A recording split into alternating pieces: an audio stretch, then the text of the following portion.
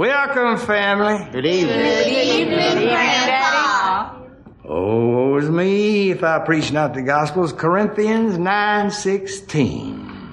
Amen, Grandpa. Hi, I'm Kevin Smith, and the Red State USA Tour is almost over. Can you believe it? It just began, and now it's almost done. We've done 9 shows so far. New York, Boston, Chicago, Minneapolis, Ann Arbor, Indianapolis, Kansas City, Springfield, Washington, D.C. They've all run red. We only got a few shows left. We may be coming to your neck of the woods. Listen very closely. March 22nd, I'm going to be at the Paramount Theater in Denver with Red State for the movie and the Q&A.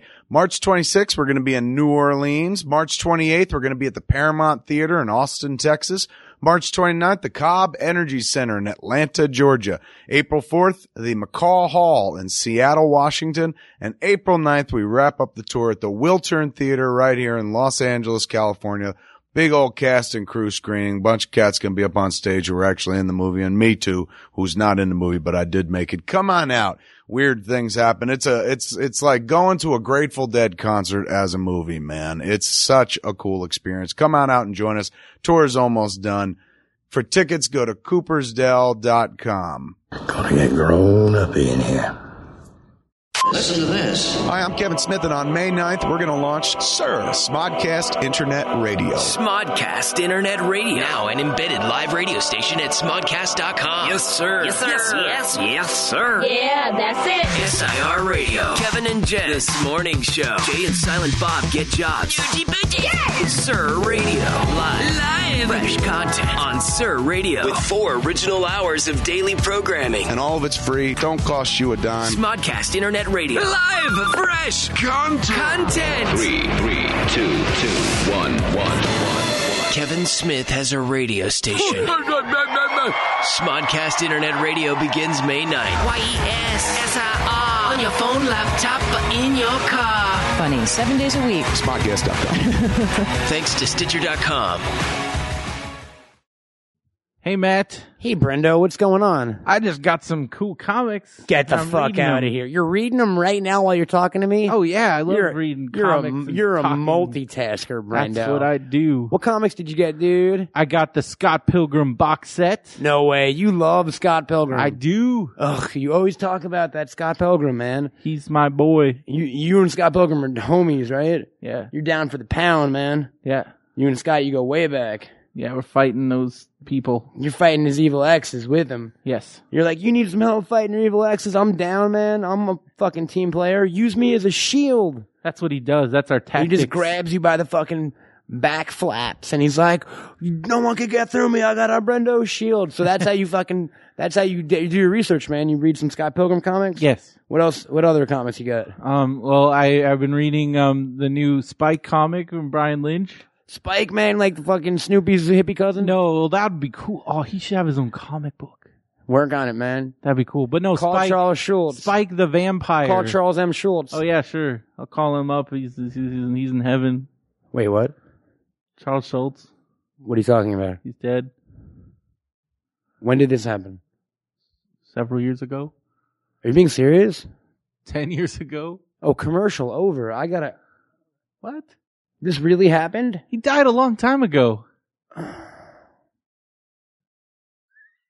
Golden Apple Comics is a good comic book store. They have comics. I'm sorry, my world is shook. No! I'm just kidding. Ooh, I got you, folks. You were scared for a second. Where did you get these fine comics, Brendo? At Golden Apple Comics. At Golden Apple Comics. Yes, folks, Golden Apple Comics, serving Hollywood and the surrounding areas for over 35 years, and now serving you on the internet. Check out goldenapplecomics.com for all your comic book needs. And statues. They've got Japanese shirts. They've got Japanese. Do they really? Can we? I don't know if we should claim that. They had like Japanese Green Lantern shirts. All right, they've got a Japanese Green Lantern shirt. They've got trade paperbacks.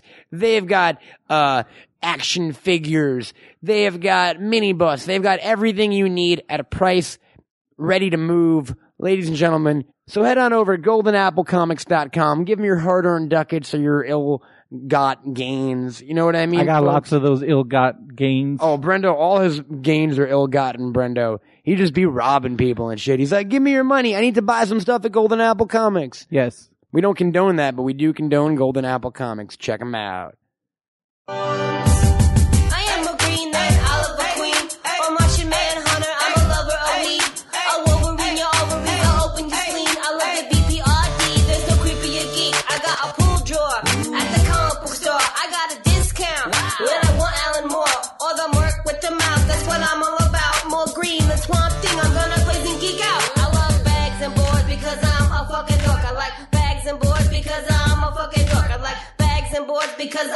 fucking dork. My comic book collection gives me an erection. What? Ladies and gentlemen, please welcome Matt Cohen, bagged and boarded.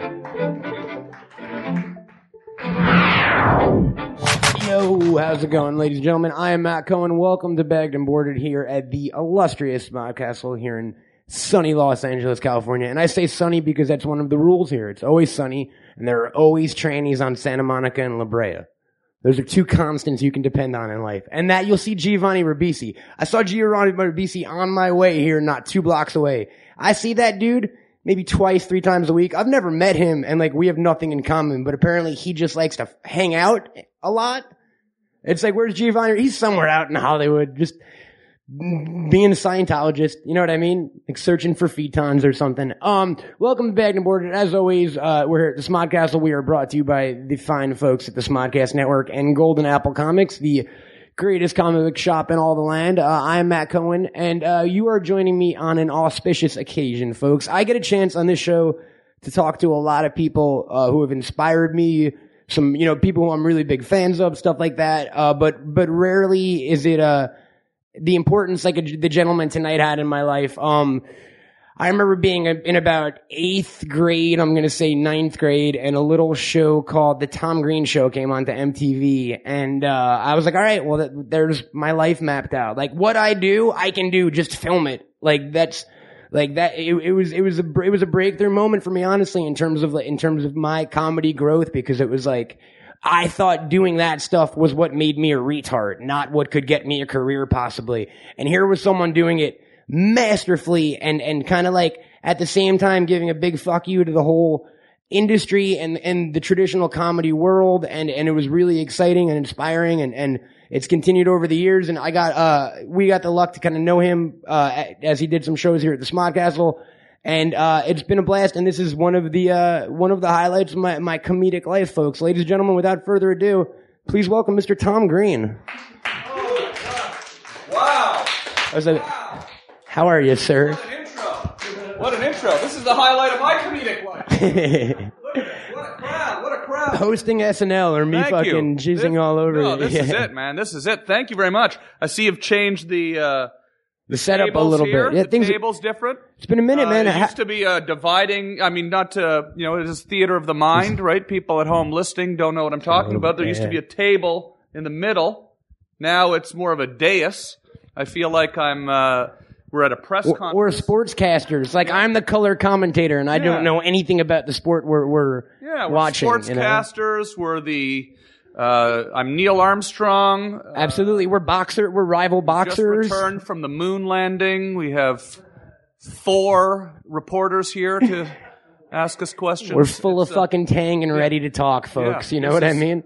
This is cool, but I'm excited to be here on the other side of the desk too. I've done 5. You did from this. Get a little bit closer to the mic if you could, sir. Oh, You've done, see, I don't know what I'm doing.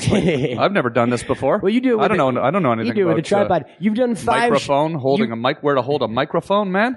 What do I know about that? Doesn't matter. I've only been touring the world for the last year and a half, doing shows every night. Now you're telling me that I don't know how to hold a microphone. Thanks a lot, Matt. You don't do those shows with microphones around? Yeah, no, but I mean, I hold them out here. You're telling me I'm holding the microphone wrong for a year and a goddamn half?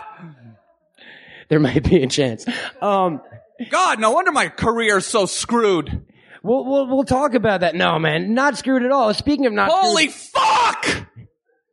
This is what happens. Being a guest. I will never talk about someone's microphone etiquette ever. I prefer being a guest over being the host, actually. Because you get to scream and shit? Yeah, you get to, because when you're a host, you have to be polite. You don't want to talk too much, make the guest feel like you're, raining on his spotlight or whatever. When you're a guest, this is all about me. This is my fucking show, absolutely, right? It's about man. me. I can say whatever the fuck I want. I shut up, Hold the mic wherever you want. Take your fucking clothes off. Fuck I want. See? So if you've listened to my podcasts over the year, a lot of people would say, "Oh, you're so calm when your podcast." It's because I'm interviewing Bill Burr or Norm Macdonald or Harland Williams, Bobcat Goldthwait. Let them be funny, right? Let them be funny. So I don't come in and tell them they're holding their fucking mic wrong or something like that, right? No, I'm just joking. I'm gonna stop. I'm gonna stop podcasting No, it's okay. now. I was holding the mic wrong. I wanted to make sure the people out there heard everything you were saying. So speaking of podcasting, It's just I'm sure nobody at home knew I was holding the mic wrong, right? They couldn't see that I was holding it wrong. they might be able to hear it. They might have just thought I wasn't talking loudly enough. They might have been disappointed by that. I though. recognize the entire audience. That's how. It's we have a communal environment. We all have sex after the show. We Yeah. all share clothes. That Yeah. dude's wearing my hand-me-down pants. Yeah, no, I know you. I know you wanted everyone to hear me, and I appreciate that. And I shouldn't have yelled. And That's good. you It gave sta- me such a nice introduction. It starts to show up And on a then good I come tempo. out and I'm screaming, and I feel bad. No, badly. man. Okay. Not at all. It sets a good pace for the show because if we're screaming in the first 2 minutes, it can only go up from there, right? Yeah. There's some kind of math that works for that. Yeah. You've been doing a podcast for the past year or so, kind of on and off, and you've been doing it here from the Smodcastle. Yes, I love this place. This place is an amazing part of Los Angeles. Absolutely, man. So did you know, before we go back to the beginning, did you know what a podcast was before you kind of jumped in the waters here a little bit? Oh yeah, I knew what a podcast was. Yeah, I'm on the cutting edge, man. Yeah, you're up on the Twitter and that, all that, Friendster and all that. I'm on Twitter. I've got myself a MySpace page. You still got the MySpace? Yeah. Oh yeah. 100,000 Friendster? fans. Well, on there. never get rid of it. Yeah, I'm on Friendster. Absolutely, I got it. No, but I know what a podcast is. It's funny, like when podcasting first started, whatever it was, when they started getting going like 5 years ago or something like that, I thought, well, I'm just going to plug cameras in. I'm going to do a television show, right? And I did all this stuff and thought Which I we'll was, talk about, cutting edge and all this stuff. And then, look what happens. Podcasting takes off. Turns out people just don't want to see. Little did you know you need to do 90% less work and just talk. Yeah, you just plug a mic in and you're done. People don't want to see the people that people don't want to see in general. They just want to hear. People don't want to. They just want to use their ears and not their eyes. Blind people are so in vogue right now. Like, 'cause Yeah. they've been there for years. Oh, yeah. Everything's a podcast to them. You Yeah, know what absolutely, I yeah. mean? They're the cutting edge ones. Oh yeah, absolutely.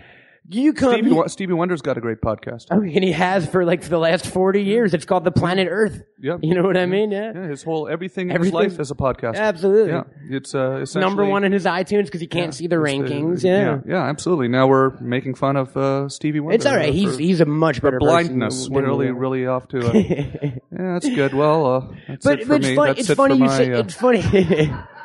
Now there goes your duet with Stevie Wonder. Yeah, really. No, but But it's funny you say we're making fun of Stevie Wonder. We're not making fun of but him. we're not making fun. And No, we're not making fun. And a reason that we should say that is you come from the land of not making fun. No, You're from I do. the most polite place on the face of the earth. Would you say I don't that? like to make fun of Stevie Wonder of Stevie Wonder, yeah. or blind people or Just people primarily that are less, Stevie Wonder people for that me. have disabilities. What about lepers? I don't really enjoy making fun of people that are in any way less fortunate. Not saying Stevie Wonder's less fortunate. The guy's a billionaire. Yeah, He's written all the best music in the history of the There world. are people who would rip their eyes out right now to be Stevie Wonder. Oh yeah, I would do it if there was a way that I could. Then we would get a camera. See that we would get a camera for him, and the whole thing turns in on itself. Then what happened though is I'd rip my eyes out, and then you'd tell me, "Well, you really have no power to give me that kind of talent." I am not the Stevie Wonder god. Yeah, and then it would and be I'd really just be disappointing. walking around blind and talentless, right? You could do the Once Upon a Time in the Mexico look like Johnny Depp and just throw on some shades. Oh yeah, become a FBI. You guys aren't fans of Robert Rodriguez? All right, I'm sorry. You come from Canada, sir, the land of niceness, right? As a lot of people like to say. Well, I mean, you're from Ottawa, is that correct? Americans think Canadians are nice. We do. You guys, we are not. Apologize and we play are not hockey. nice. We're not nice. Basically, Americans always say this to Canadians. They say, "Oh, you guys are so polite." What they don't understand is Canadians are just polite when there's an American around. The second we leave? Because they want to impress the American. They want the American to think, wow, these Canadians are really nice. And wow, is Canada ever nice? And I like Canada. But really, Canadians are not nice. Canadians are bitches and bastards. They're just really good actors. Apparently. Yeah, we are a bunch of angry fuckers, really. Is it the cold, It's do you fucking think? cold. We're pissed off. We hate popular music, we hate it. You go up there, everybody in the entire country is wearing a black turtleneck. They got, they've been tattooing themselves head to toe since the 60s, okay? It's like, it's this sort of angry, cynical society. That's why you got a lot of comedians from Canada, absolutely. Right? They're angry. They like to pick things apart. They like to trash things. But then when an American's around, because they're used to Americans saying things to them like, do you guys live in igloos up there? Or who's your prime minister? Do you have math? What's the capital of your country? Or and so because we're so embarrassed, I guess, that the Americans don't know enough about us, that we just sort of have to kind of put on a little bit of an act around it. It works, man. That's good. Yeah, it's convincing. I had no idea. I'm afraid as soon as the American leaves, though, the Canadian looks at the other Canadian and goes, fucking Americans. They pull out their dick, they start pissing, Fucking Americans, man. Fucking comes up here, doesn't even fucking know our Prime Minister's Pierre Elliott Trudeau. What a fucking moron, man. They don't even fucking know that we're their largest goddamn trading partner, that we're the fucking second largest country on the fucking planet. They don't even fucking know that. We're right fucking here. They know more about Mexico than they know about Canada. Fucking Americans, man. Oh, he's coming back. Hey, would you like some tea? Tim Hortons, right? Yeah, absolutely. You guys are like cute elves when you're in front of us, and the second you turn away. We are like elves. We are so just wanting to please. And, now every Canadian listening to this is going to be so angry that you gave up the secret? Giving away the secret. You just did that, remember that magician guy who would go on TV and it's like Mysteries of Magic Revealed. I'm going to do Mysteries of Canada Revealed. Secrets of Canada Revealed. Look out, world. We're shaking things up. We're all assholes. They don't like hockey. We don't. No, we do like hockey. That is one thing that they like. That one holds true. But it's getting more Americanized up there, though, I think. And also, I may only be speaking for myself as well. Well, great. Well, that's what I want to talk about. Your experience growing up. So, I know that you were doing stand up at an early age, and you were involved in comedy, and you did a radio show. But going back to when you were in school and stuff like that, what were you? Were you a jock? Did you play hockey? I played hockey. I was forced by my.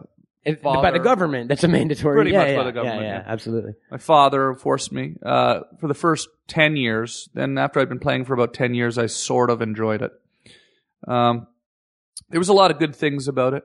You would learn to work with others. I basically learned that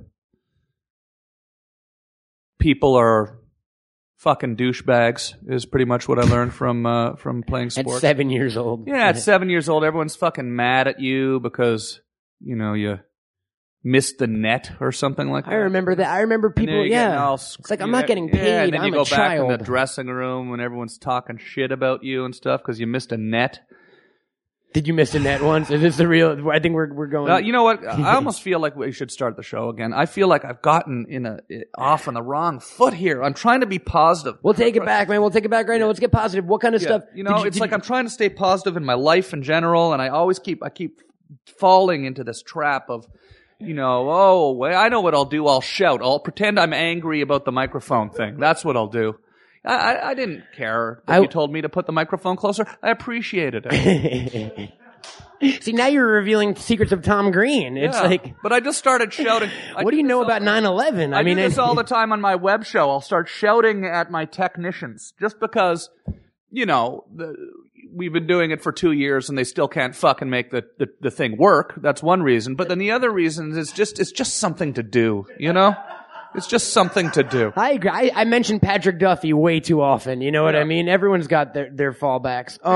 But let's get positive. It requires zero to no preparation at all to get angry at the technician. You just scream, yeah. He's always there. You scream at him. It's a little controversial.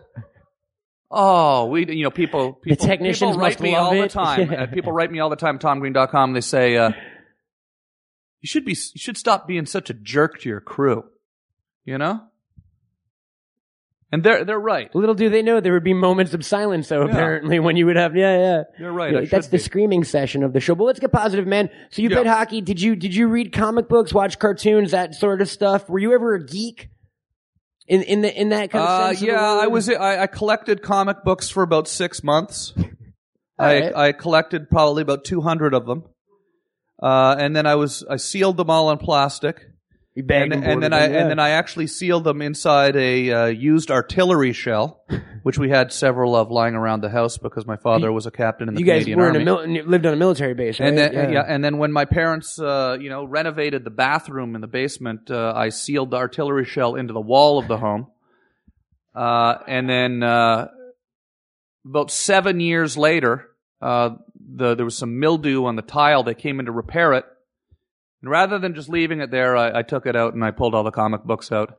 And then I threw them in the garbage, actually. And the time capsule no longer exists. So because I looked at them and I realized they were valueless, They were really valueless. I had Superman, Man of Steel series. I had the series called Nom. It was called Nom.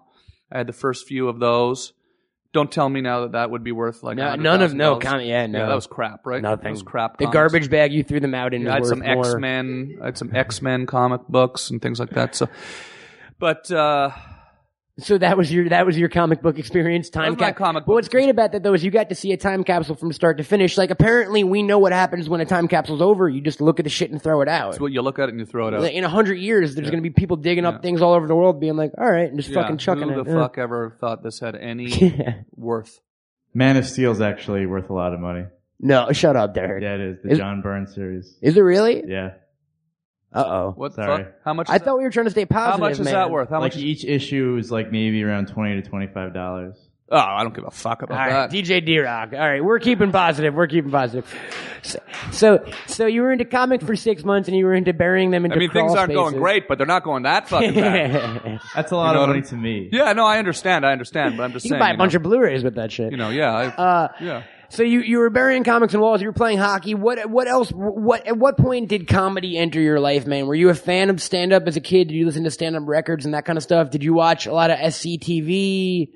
I loved SCTV. I loved Monty Python. I loved because you guys David got Python. Letterman. You guys got Python before we did in Canada, I believe. I think it was airing 7 times a day. Yeah. It would air every night on the main network too. On the CBC network, it would air every night, and which is different than finding it on some obscure little cable channel or on DVD. This was being pumped into our brains. You were from Python a very was forced early on you age almost, on Canadian television. So somehow it still seemed crazy, though, even though it was on every day. Because it's so amazing. I mean, yeah, absolutely. I remember, on Monty Python's Flying Circus, the first time seeing them hiding behind the bushes, and then they blow up the bush. There's a guy behind this bush, or the right. No, yeah, I just thought, okay, that was it for me. The hiding, that was absolutely. it for me. That was it for me. What else? What were some other early influences for you in terms of comedy? Well, SCTV and Saturday Night Live and David Letterman was a little later on, I guess. I think a lot of it came from outside of entertainment in general, just more from growing up in an army military brat background. We'd move every 6 months to a year. I'd have to make all new friends. No, totally. I'd start flipping out, falling off my chair in class, making fun of the teacher, getting kicked out of the hall. You had to get like years worth of fun. And you get all these laughs, totally. and then you realize, this is actually much more important to me than learning whatever the fuck they're trying to teach me here. Spelling. People don't clap for spelling. Yeah, fuck I that. don't care about spelling stuff. They'll figure that out. To this day, I don't care either. It's still never affected me. Math. Yeah, it doesn't matter. But So it came from that, I think. I think I was just sort of also very hyperactive, and then when I saw other people doing it professionally, at that point, I knew that that was something I wanted to try to do.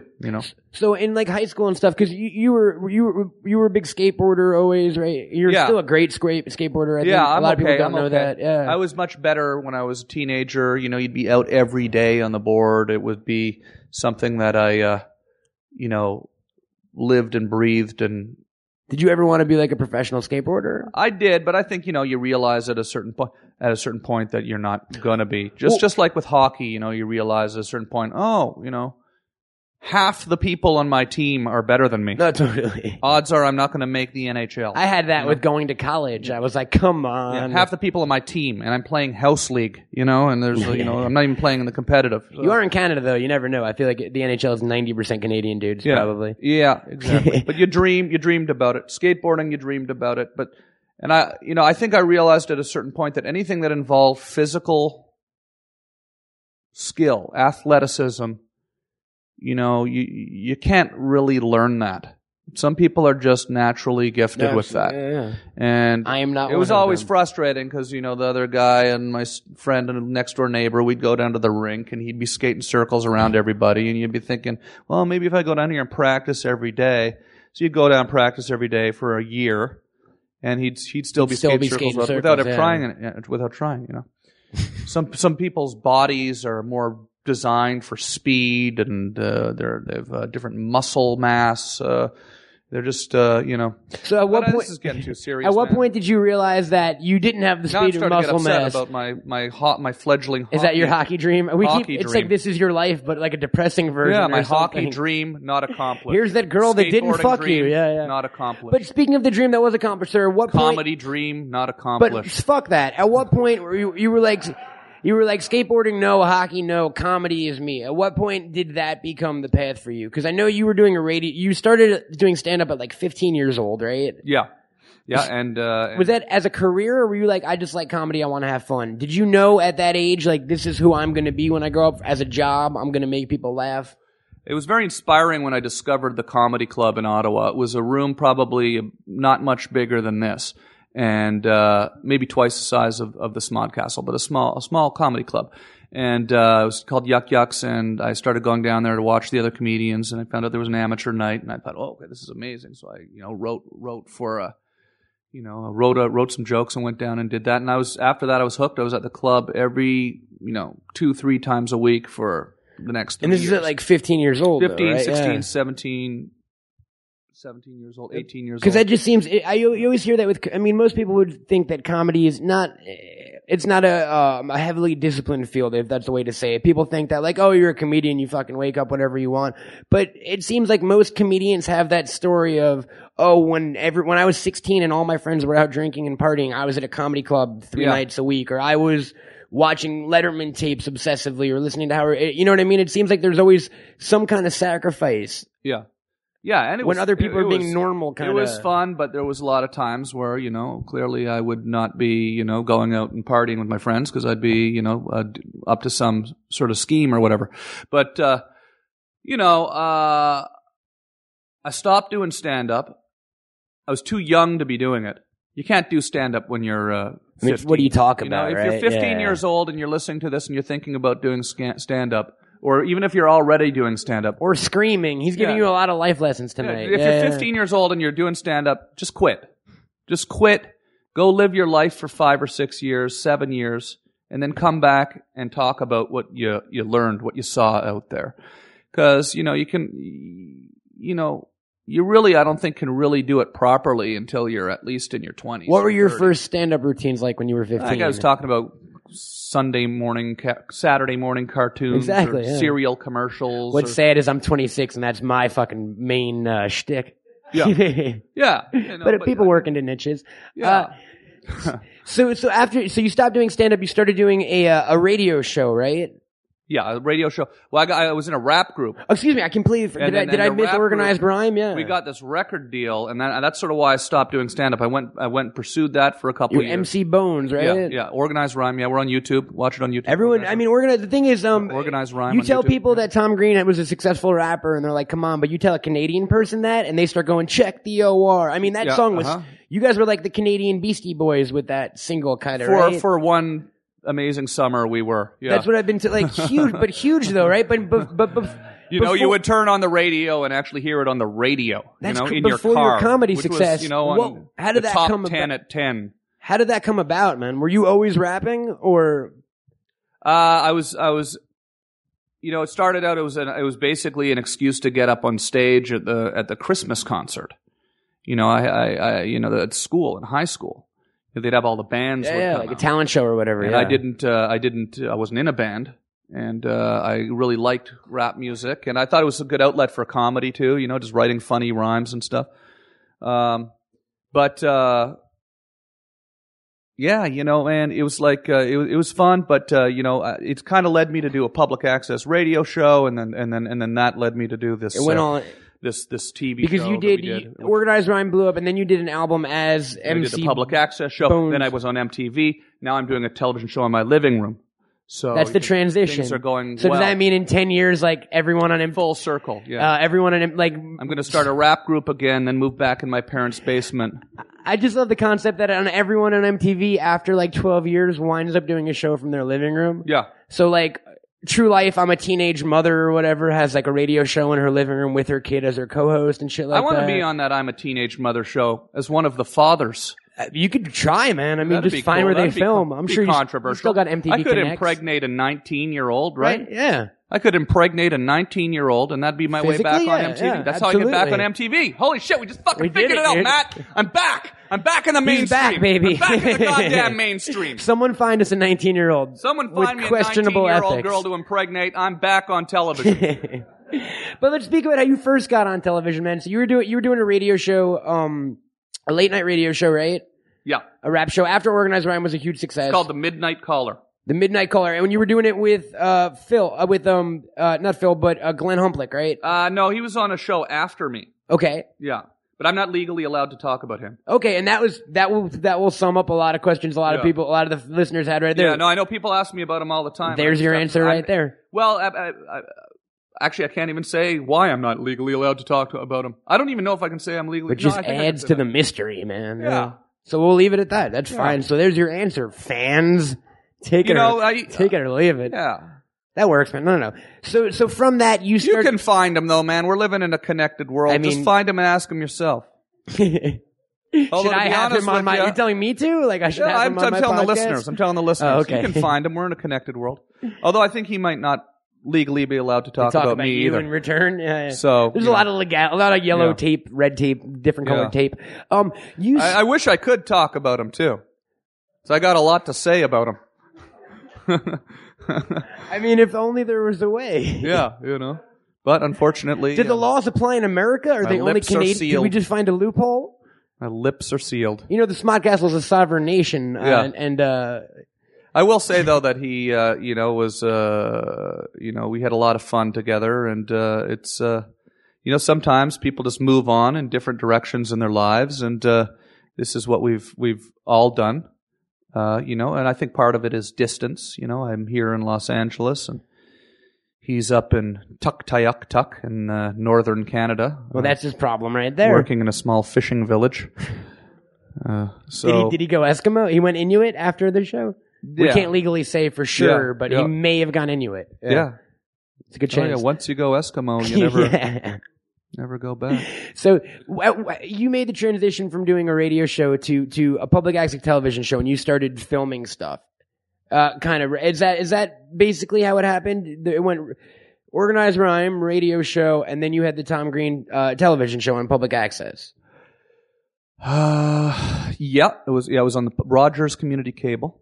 So when did you start? Did you start filming stuff before that show just for fun, kind of the bits in the street and stuff like that? Yeah, but I part of it was that was where I got access to the television equipment. Was at the public access. You actually got the cameras from them and stuff? Yeah, because it wasn't that easy to get a video camera back then. I mean, one of my friends had one because his mother owned a dance studio, so she had to have a video camera, and so we would sometimes sneak out and film bits with that. That was the first time I had my hands on a video camera. And they were dancers. We didn't have any editing equipment, so we would.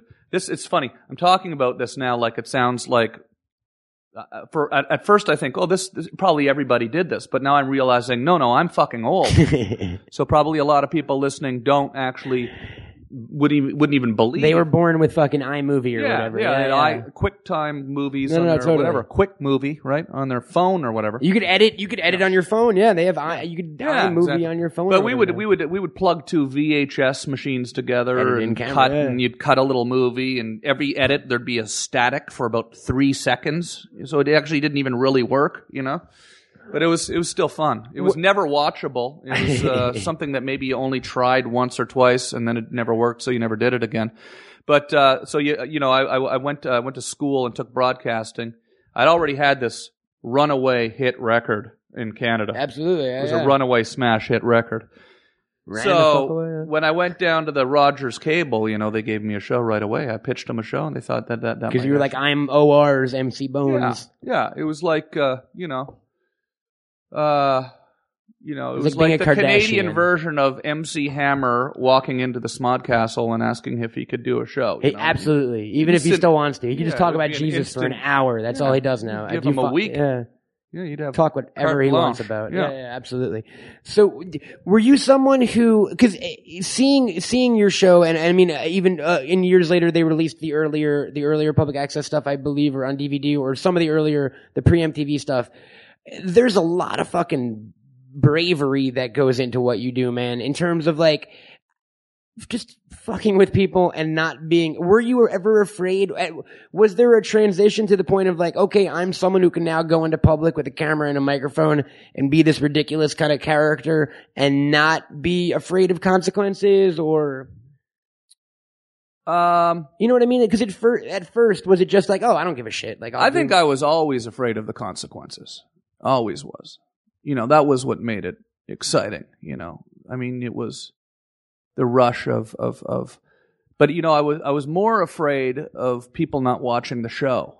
I realized that people would be more likely to watch it if something crazy happened. So, we would be pushing it all the time. Otherwise, it would have been a show about books, right? Yeah, exactly. Yeah, totally. Kind of had to push it a bit, and I kind of felt like it was fun to watch people get flustered, on camera. Especially adults. Yeah. And that's an understatement for some stuff that went on. When your parents when you're a teenager in your 20s and you've been having all these adults tell you what to do all these years, and then you can sort of stick a camera in their face and piss them off, right? That was pretty fun. I enjoyed that a lot. And they deserved it, too. Every single one. So go back and watch it. Just because of their adultness and all their bad people. Adulthood that they were experiencing. Gray hair and 401ks and shit like that. But hey, can I cut in and say something real quick? Hit me. Can I promote my shows this weekend? Yeah, absolutely. Sometimes people like say tune out on the podcasts, right? Like they'll listen for 20 minutes and then they'll stop and they'll go out and get a sandwich cupcake or something like that. Sandwich cupcake. So just before before people, I'm doing shows. Absolutely. You're doing stand-up this weekend. Yeah, I was excited that you asked me to come on. In Los Angeles. I came on here to promote my shows. Absolutely, to the Smodcastle audience. I got bagged and boarded listening. Yeah. We got some people. And could I ask you a favor? Could you tweet it? Absolutely, man. Your followers? Yeah. You probably have a lot of followers. We got some combined followers with all the different Smodcastle accounts and all that. Yeah, you probably have a lot of followers in Los Angeles. You've lived in Los Angeles a long time, have you? 3 years. You know anybody in Los Angeles? A few people. Okay, so you know a few people, right? I know like 3 or 4 people. I just need 3 or 4 more people. You got it. Come down there to the Flappers Comedy Club in Burbank. I'm doing 4 shows. Oh, nice. And it's not often that I get to do a full weekend in Los Angeles because I'm touring a lot. So it's kind of exciting. I'm very excited about it. I'm doing 4 shows, 4 full shows, 2 on Friday and 2 on Saturday night at Flappers in Burbank. It's a great comedy Friday, club. April 8th and Saturday, April 9th. Yeah, Flappers in Burbank. This weekend. Week. Yeah, if you guys listening to the show right now, it's either tonight or tomorrow night. And we'll go out on Friday. Yeah. This is going to be posted before Friday. Yeah, absolutely. So get down. Yeah. Yeah, it'd be like, if you post this on Monday, then it's not going to help you. It'll help me at all. No. So we're not going to do that. So come down to Flappers and you get to see Tom do some stand-up, which we're going to talk about in a minute. But I'd like you to come down and see what I'm doing. Absolutely, man. Yeah. And I'd like you to come down and see what I'm doing. That's been your thing lately, is stand-up this year, right? And we got some big stuff coming up. And we'll touch on that, but let's jump back. So now they got their cupcakes, they got their sandwiches. They're good. They're ready for the second round. Yeah, absolutely, yeah. Television show is going well. You got the public access show. It's happening. You've done it for a few years now. How did MTV happen, and how did that change things for you? We got picked up by a real network in Canada for 2 seasons first. The Comedy Network. Okay, absolutely. And this was my first sort of job in show business. And we took all my stuff that I did on Rogers, and we shot a whole bunch of new stuff for the next 2 years or so. And this was exciting. It was a job. It was actually, I was able to focus on it full time. it wasn't a highly paying gig People, or I mean, you anything, had to pay for the public access show, right? Well, no, we just Or just you didn't make any. I mean, didn't make any money. It was It a was public access. voluntary Yeah. thing. So this was a real gig with Yeah. the Comedy Channel. Yeah. Yeah, exactly. Yeah, and then we really I got kind of serious about selling this thing. I had devoted 7 years at this point of my life to, we'd probably shot about 700 or 800 bits, out in the street, which are, many of which I haven't, are lost forever. I've never been. You can't even find them. Yeah. I may have access to them, but there's a lot of stuff that's just not been seen since. And I do actually have a vault in Los Angeles all the tapes? full of videotapes. And there's that's one funny thing that people might not know who are listening, who have maybe followed some of my videos. I'd say probably only about maybe 25 or 30%, maybe 50, maybe 40% of the stuff I've ever done is been actually seen out on there? YouTube. There's probably there's a The ton majority of of the stuff you've done has never been seen by people. is what you're outside saying. of the Rogers cable Wow. or cable station. Yeah, there was literally we did that show for 5 years on a weekly basis. It was an hour-long show, so there's just hours and hours of material. But someday we'll maybe that's slip like some of that out there. Yeah. But I had all these tapes. There was no turning back now. I painted my parents' house plaid. I done the painted slut the lesbians mobile, on yeah. the car. I'd done a lot of. I'd sucked off 3 different cows. You'd in committed 3 yourself different to your countries. art. Yeah. And it was time to. That was the MTV pitch. It's like, look, once you've taken a cow dick / udder in the mouth. Udder, sorry. It's not a dick. It's not a dick. I never put a dick in my mouth. All right, udder. Ever. In your hand, though, in a feature film, which we'll talk about. No, but, so MTV. Wow, it's funny. I actually forgot where I was for a second there. I forgot that I was holding a microphone, and I said that I've never put a dick in my mouth on on a microphone. and was actually serious on a microphone with people listening. And I was actually saying it seriously, like I wanted to make sure that you knew that was true. We're putting that out and listen, there. I don't even want to say there's anything wrong with that. It's not for me personally. And I'm not like somebody that's got some big problem with it. No, not at all. Just not for me personally. Never done it. Yeah. I've had mine in people's mouths, women's mouths, a couple times. 1 or 2 times, yeah. Those are part of the lost. Never anything else. Those are some of the lost tapes in the vault, actually. But I'm just saying that's just the way. Yeah. Now you got me digging myself no deeper hole. Not whatsoever. You got me screaming about microphones, Stevie Wonder, dicks in mouths. I mean, look, what kind of interviewer are you? I just like Barbara Walters. You're like the male bearded Barbara Walters. That works for me, man. Everything I never meant to say out of me. I've given up the secrets of Canada. Keep it rolling, yeah. Secrets of Canada, Secrets of Tom Green. Oh, God. Never. No, I didn't want to say it again. You told me the true name of microphone. You told me the true name of God backstage, which you weren't supposed to. Yeah. Absolutely, You're blabbing all over the place, man. MTV. So you brought the tapes to them.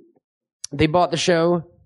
Yeah, it was a very big break and very exciting. And then you kind of didn't immediately buy it. They made me come down to Los Angeles and pitch it, and I had to do this elaborate presentation in front of all the executives. And I walked out into the room full of MTV executives with a backpack on, with several cans of shaving cream in it. And when I was finished giving the presentation and showing some videotape, I was actually specifically asked by the person who brought me down not to show the cow udder sucking. Yeah.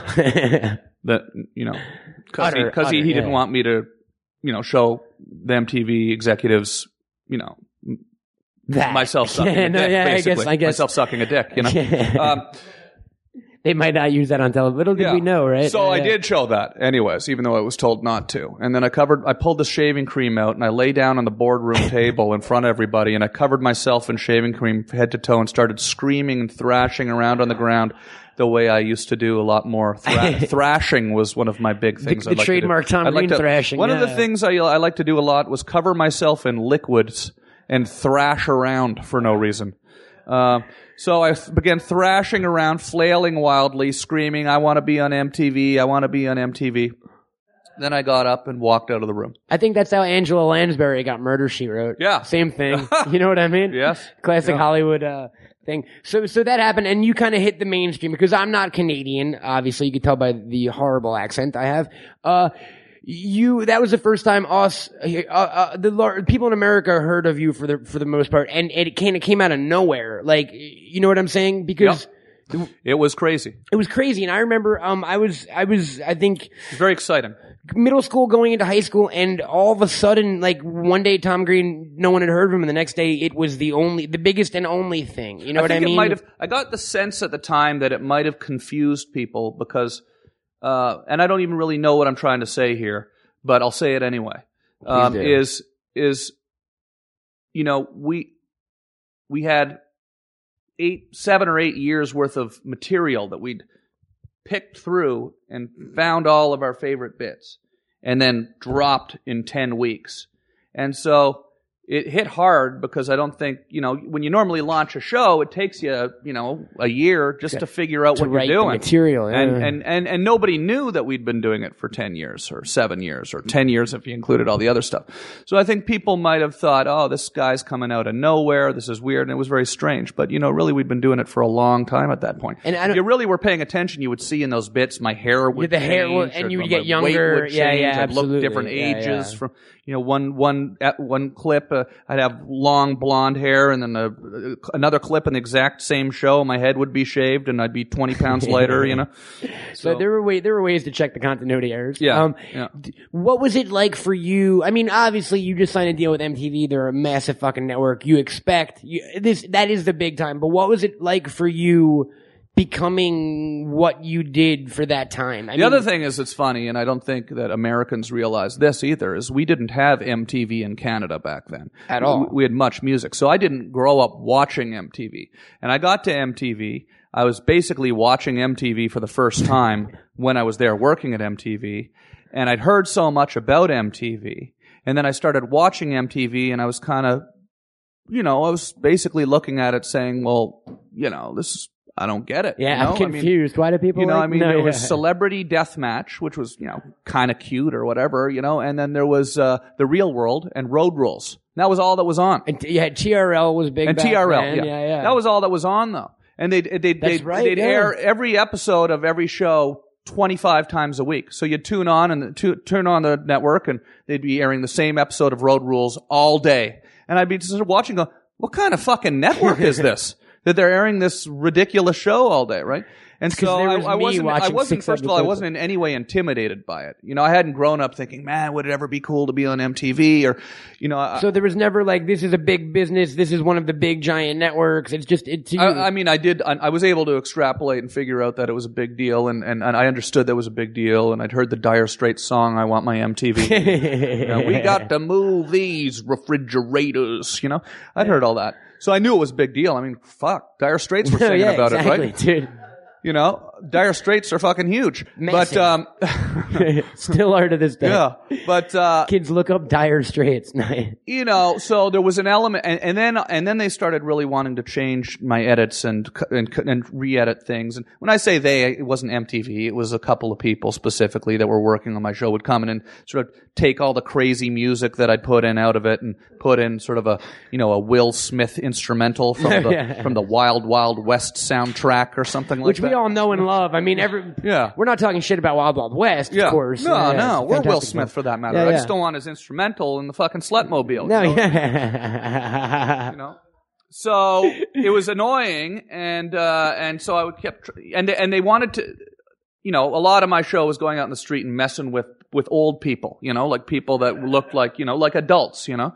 And, cause they reacted better, you know, you thrash around on the ground covered in skin cream or spray a fire extinguisher in your face in front of a bunch of 15-year-olds, and they kind of giggle. Just laugh and walk. But you do it in front of some old lady, she'd like, you know. It's the end of her life. She may die on that spot. Exactly. Yeah, totally. She might actually die. Yeah. And, so, but then they would say, you know, the editors at MTV and the producers at MTV would say, well, we have to take out everybody who's over the age of 30. You know, we have to remove them all from the video. So they'd take them all out, and then I'd put them all back in and say, that's the funniest part. Yeah. So they'd re-edit like a bit where, you know, I was going out in the street with a megaphone and yelling at a bunch of people. Yeah, we're doing the song, The Lady in the Purple Dress or whatever. As an example. And they'd take all the shots of the people out.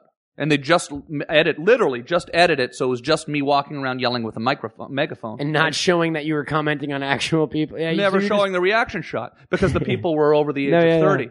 And, it was so stupid. Was there a rationale that they didn't want you making fun of older people, or they didn't want viewers to have to look at old people? They didn't want on old MTV? people on the air. That's what they didn't want anyone in over the any age of 30. capacity. And it was so stupid to me, because it was obvious that they picked the show up because it was funny, but they didn't even realize what they were laughing Why at. it was funny, or They why didn't it was realize working. what they were laughing Yeah. at. They were just laughing as they watched the video, not really analyzing that, oh, I'm laughing because of the look on that old person's face, the look on that. They just figured, oh, he's walking around with a megaphone saying, white pants, that's funny. No, it's not funny. It's funny looking at the old lady with the You white need pants. to see the lady with the white pants for white pants to be, I mean, there's context here, so folks. it was sort of this back and forth thing that went on and on and on. And so, and then we'd go shoot bits, and every time we shot a bit, there would be this debate about whether it was funny or not, right? And, some were much funnier than others, and everybody's opinion was completely different on what the funniest stuff was. But I had been doing this for a long time, playing it to audiences. I knew the kinds of things people laughed at, right? So, I would get in these massive nuclear war arguments with the producers on the show. And eventually I would win, but it would really require me to really put myself in terms of what was funny and what wasn't? No, like, we're not going to air this bit where you brought these two old ladies out to a farmer's field and threw hot dogs at this thing, and, that's not funny. That's just stupid. We're not airing that. And I'd say, no, it's funny. It's ridiculous. Why is it funny? Well, I don't know. The ladies are funny. We're throwing hot dogs at a thing. It's funny.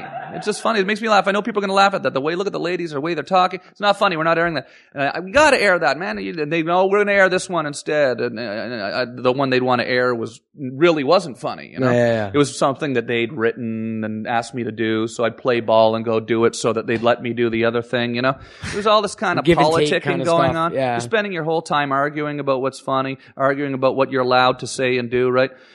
And then so eventually they'd relent and let me air it, and then every time the bit that I'd argued about all week would be featured on Talk Soup, as the weirdest As bit the on funniest TV bit of the week, right? yeah. And so after about 4, 5, 6 months, the show got popular really quickly, and then they sort of, I don't know if I tired them out, but they stopped arguing with me about all that stuff. And, just when we were really getting going, I got cancer, and then I had to quit the show. So, it was all pretty good.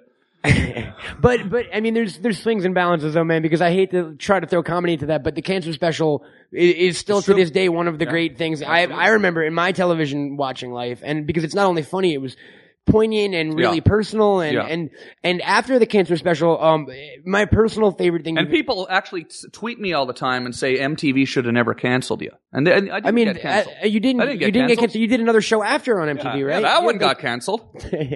But the first one didn't. Cancer canceled the first one, right? But the first one, that was a hit. Yeah, I went out on top on that one. The show was number one. It was like a fucking Charlie Sheen, man. I was fucking like you were Charlie winning Sheen. before he was winning, dude. I was fucking winning, man. You were all these dudes. God, I had tiger blood in my fucking balls. But what's great was you were Jackass before there was Jackass, and you were Ali G before there was Ali G. You were really the precursor for all these. You know what I mean? And that have come since, and that, I'm not gonna, no one's been the same and no one's done the same sort of thing, but you were really kind of the vanguard as far as like. The only thing that, people ask me about this all the time, and I'll speak a little more honestly about it here. I'd love it, because we're here on the Smodcastle and on your show, and I respect you and your audience. I appreciate that, sir. Yeah. And also, I figure probably no one's listening. But we got a few. We got a few. I'm just kidding. I do a web show. Why do you think I'm here? I know there's way more people listening to this than my stupid website. Listen, it just seemed like a funny crack to make at the time. It worked. Listen, the only thing that I think Jackass and Ali G, they all come very much different than me, but in a lot of ways there are similarities. And I don't know as much about Ali G, but with the Jackass thing, and I really like those guys a lot, and I love Jackass a lot. But I do think that if I hadn't had that year of just nuclear Massive success. Arguing with MTV. If I had massively argued with MTV and got the show on the air in the first place, which was not easy. There was a lot of shaving cream involved. Well, there was no precedent. And 8 years of shooting in Canada. And, if we hadn't shot that show for 8 years, had it already in the can, been able to put it on the air and have it blow up the way it did. Because it was probably cheap for them to put on because they didn't have to pay for you to shoot I don't footage. think that MTV would have necessarily seen that kind of stuff would work as quickly as they did. But I could be wrong about that. I think you were one of the first comedic shows on MTV in general. Because, it really was a music television network when I was growing up. Like, they had Real World, they had Roll Rules, they had Beavis and Butthead. But you were really the first of that kind of live-action comedy block, I think. So, and dude, you totally did pave the way. You're like, what's the lady Halle Berry always talks about? You're like her, but for guys on TV who want to do Halle stuff. Berry? She always talks about the famous black lady who won an Oscar. Dorothy Dandridge. Oh, You're like the Dorothy Dandridge of our generation, sir. Yeah, well, thank you. Take that. Yeah. That works. Yeah, thank you very much. Yeah, give it up. Yeah, okay. Thanks. No, but I was going to say, touch real quickly, out of everything you did television-wise, my favorite, and I've turned a lot of people onto this in the years since through the miracle of DVD, was something called Subway Monkey Hour. Yeah. Where you did a special where you went to Japan. Yeah. All in Japan. And that was years later. That was after the Cancer Special and there was a bit of a hiatus and you'd done some films. That to me always seemed like that was the purest of the MTV stuff. Is that a fair assessment? Like they just let you kind of go wild? Well, it was always nice when you got out on the road because you were away from the executives. We were in Japan for 11 days and we went and did whatever we could. You did that all in 11 days? Wow. Yeah. I went to Japan for 11 days. We drove across the country and back and just sort of improvised as we went. And that was always when it was the most fun, but I guess I'm just saying that I was pretty good at arguing and selling my comedy. Selling your brand of comedy. I might have been even better at that than actually making the comedy itself. I was really good at selling it. And, not necessarily, actually good might not be the right word. I was really passionate about it. And I think I probably got myself in some trouble. With the network. I'm sure, there's a reason why you haven't seen me host the VMA Awards, ever, I'm sure that I'm sure they remember some of those nuclear battles that we had. Well, it was always a constant. Well, it was a lot easier probably to go, let's just do this with 12 guys, and then if anybody starts to argue, we'll just fucking fire them. We just lose one of them. We'll just fucking fire them. And it seemed like from reading, doing some research online, it seemed like if Wee Man starts acting out, we'll fucking kick him to the curb, that's man. easy, and they mean literally kick. Yeah, because he's light. And stuff. And I love Wee Man. He's awesome. He comes to my web show all the time. But it's like you can see how these networks. Your show is called the Tom Green Show. These networks want to control. Absolutely, they want to control everything. I was going to just say, it seems like it got to the minute level because I remember one day the Bum Bum. I turned on my television after school, and the Bum Bum conspiracy. The Bum Bum song was these fuckers. They're fucking conspirators, man. What happened with the Bum Bum song? They want to fucking control our fucking goddamn minds, man. They put microchips in our fucking teeth. Yeah. MTV. These fuckers. Bad guys. Bum Bum song, sir. You got it to #1 in a day. Yeah, they made me retire that. They made you. That's what I read today. I never knew that because I remember the #1 song in America. They made me retire it. And you know what? It's like, thanks a lot, you fuckers. What do you mean they made you retire it? Thanks a fucking lot. I go out, I write a fucking song on a fucking napkin. It goes to #1, knocks Britney Spears off the fucking countdown. Everyone off, and then they make me retire. They said you have to you have to throw the fight, as it were. They were like, they said on Friday you have to go in and retire the Bum Bum song. We don't care if it's #1. We don't care if everybody in the country is voting for it. We don't care. You have to retire it. And you had to because they were the one putting your shit on television. They had to because they were putting my shit on television. Yeah, it's like I'm not gonna. If I said no, then they'd probably just be another huge argument. There's Tom being an asshole again, and it's just shaving cream just on. to go. I'm going to go retire it because they're telling me to retire it. I don't know why they necessarily retired it. I don't know, maybe because it wasn't, on a real record or because company. they got paid by the other record companies to fucking vote their shows. I don't know. It was revealed years later. I didn't say that. Fuck television, man. Let's get away from television. Yeah, fuck television. Television's fucking dead, man. Television is fucking dead. All right. So I don't give a fuck. Exactly, dude. Let's get we'll we're get doing into the fucking future. shows in our goddamn living room now that nobody watches. You know. But we're also doing feature films that people Actually, did no, watch. I get a lot of views on the website. Dude, you get a ton of my highest views. rated episode. You know my highest rated episode on TomGreen.com? Which one? My highest rated episode on TomGreen.com has 4 times more views, 3 times more views than the highest rated show I ever had on MTV. What episode? 8 million What episode views. would that be? 8 million people watched the episode with Kat Von D. Okay, yeah, absolutely. On I've seen that. TomGreen.com Yeah, alone. totally. On TomGreen.com alone. And that's not even YouTube clips and shit like that. Not even YouTube clips. We'll get to the internet in a minute, and that's where it went. But for a minute, sir, Yeah, we only had maybe 2.5 million people watching not an that many episode people on have MTV. fucking cable television. Fuck, I mean, man, the we don't internet. fucking need them anymore, man. We don't fucking need them anymore. And you know what? Another place a lot of people got to see you, sir, is in your film work. Now, you've been in such films as Road Trip and Yep. Superstar. And a bunch of other stuff, but I think Freddie Got Fingered. And I was leading it up to there, Stealing man. Harvard. Well, Stealing Harvard, but Freezer Burn. Bob the Butler. Shred and Shred 2. The Shred Cool? Yeah. Freddie Got Fingered, man, is one of, I think, the most underrated gems of all time. And I think it depends who you talk to. I mean, if you talk to recent years, I think a lot of people have come around on it in a big way.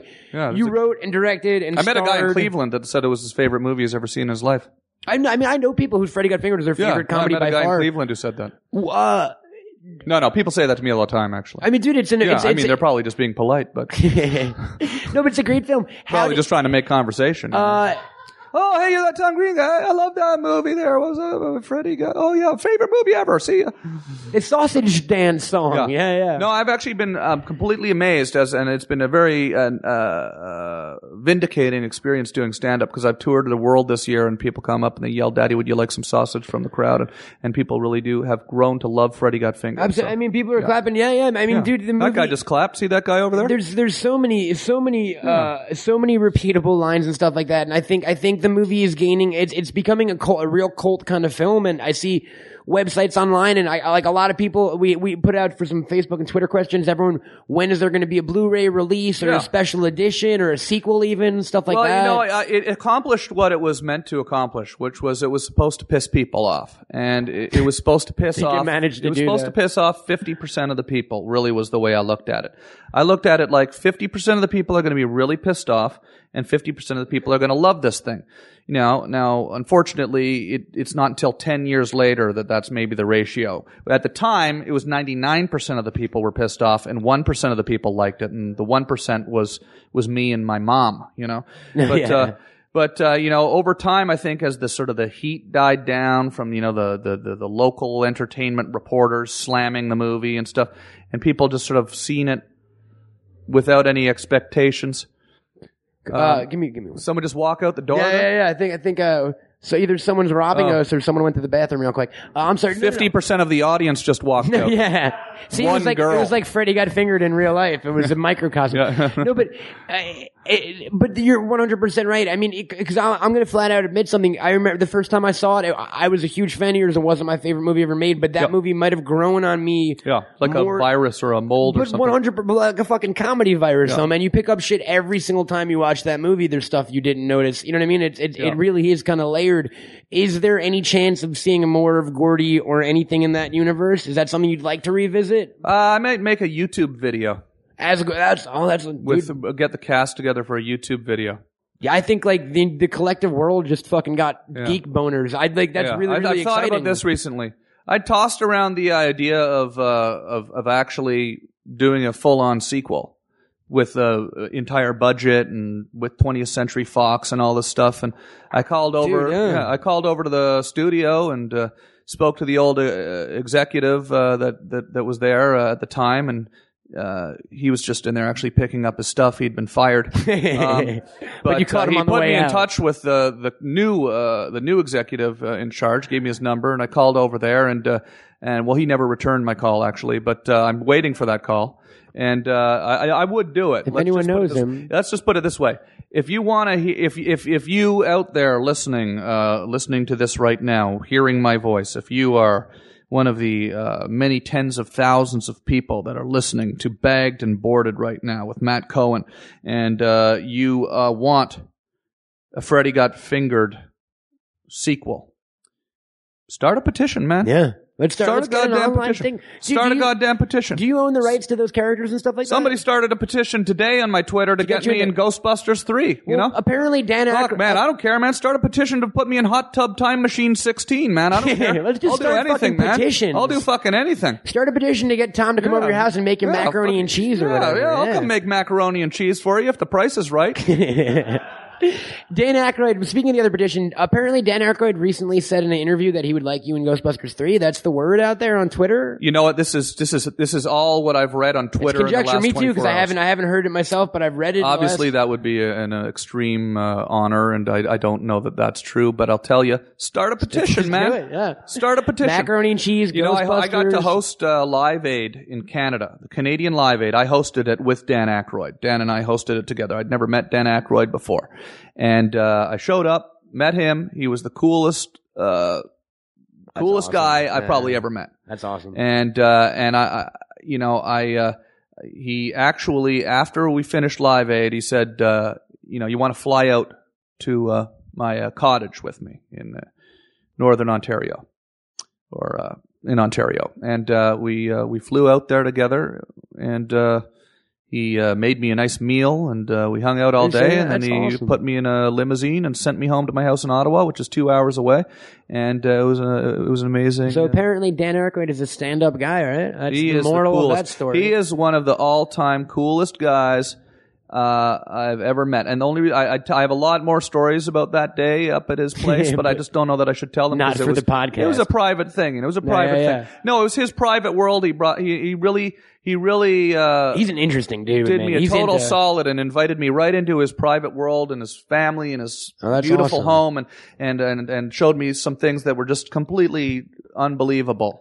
That I can't even. Does he have the actual Crystal Skull from the Crystal Skull vodka? Like he's got. This was before he was doing that. Okay. I think at the time he was actually getting into that, though. We was working with Patron That's vodka, cool, Patron tequila at the time. So, but that's a trip. One of the so start a petition. One of the all-time coolest comedians and Canadians ever in the history of the world, Dan Aykroyd. Start a petition to get Tom in Ghostbusters. Start a petition to get Tom to hang out with Dan again. It just start petitions all over the place. Freddie Got Fingered too. Freddie Got Fingered too. Do you own the rights to those characters, sir? I don't know that I do, but because we live in a world where like you could shoot a movie and put it out on iTunes now. You know what I mean? Yeah. It's not the same kind of old studio. I mean, I have a feeling that if I did that, there wouldn't be a lot of people coming after me for it. They don't have a legal team assigned to Freddie Got Fingered. Oh my gosh, he's done an iTunes video of Freddie Got Fingered. They probably would just never even hear about it. Let's just hit the other before we get to what you were doing for the last few years. Let's just hit two quick things real quick. You've done two things that I am incredibly jealous and in awe of. You have hosted Saturday Night Live. That was unbelievable. Experience, very scary, exciting, crazy experience. Anything? I mean, were you there the whole week with the whole cast and everything? Like, I was, yeah, absolutely. Was it intense? Was it nervous to do? I mean, you performed for years, so I mean, you probably weren't nervous about the live factor. I was very nervous about it. About it. Yeah, I mean, I hadn't really ever done anything theatrical live like that, where you have lines and other actors and everybody's blocking got lines and stuff like that. Yeah. And so it was a really interesting experience. I mean, I think that if I could do it again, I would do a lot of things differently.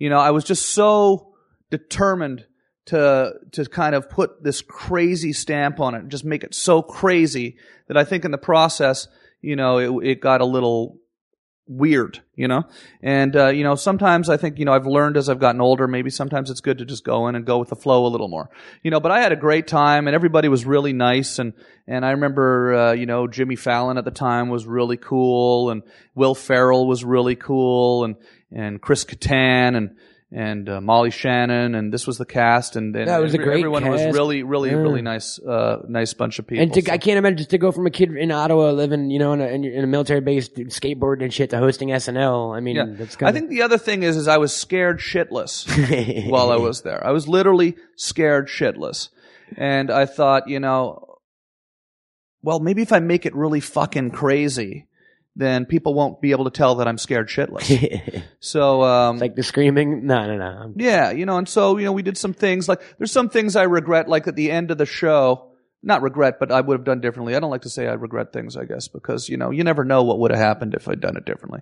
But I know at the end of the show, we thought it would be funny if I was dating J-Lo at the time, and we had thought that it would be funny if J-Lo came up on the stage. Yeah, I remember vividly. At the end, or that I was going to marry J-Lo. It was crazy. Everyone was like, "Where are they going to get married?" Marry her, and then at the end, when J-Lo was supposed to come up and I was supposed to marry J-Lo, she didn't show up, and then I started screaming and crying and having essentially a meltdown. They were calling you Tom Groh and J-Lo and for a while. the entire cast behind me in that sort of kumbaya moment at the end of Saturday Night Live where everyone's singing and waving and has their arms around each other. Instead of doing that, we thought, let's do something really crazy where I have a nervous breakdown on stage because my fiance doesn't show up to marry me, and then the cast slinks off into the background and I'm left all alone on the stage crying in complete tears. And it was so weird. It was such a weird thing to do. The experience ended where the end of the show, I didn't have that nice positive feeling of music and everybody smiling and laughing and patting each other in the back.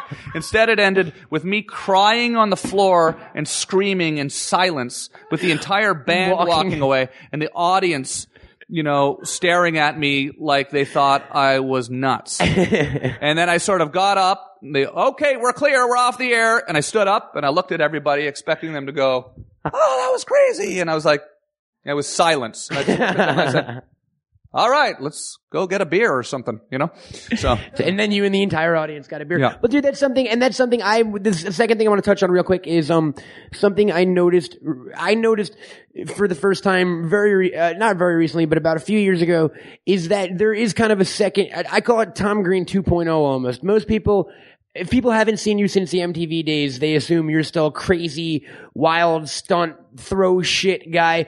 But your comedy really kind of took a change with the web show. And the first time I really became cognizant of it was when you were, with the conjunction of the web show, but you were on Celebrity Apprentice. Yeah. How was that? Cause me and Derek up there are Celebrity Apprentice junkies. That was fun. Was it? I think I was happy to be fired on the third episode. I remember after I got fired thinking, damn, I got fired. I could have won this thing. And then I thought, cool, I don't have to have Jesse James and Clint Black bitch me out all fucking day tomorrow. I mean, there is a lot of I mean, these people were just real. I'm sure privately Jesse James is just a joy to be around, but from everything we've heard, yeah. I mean, if you like Nazis, no, I'm kidding. And and Clint Black, I'm sure he's just a wonderful person and everything.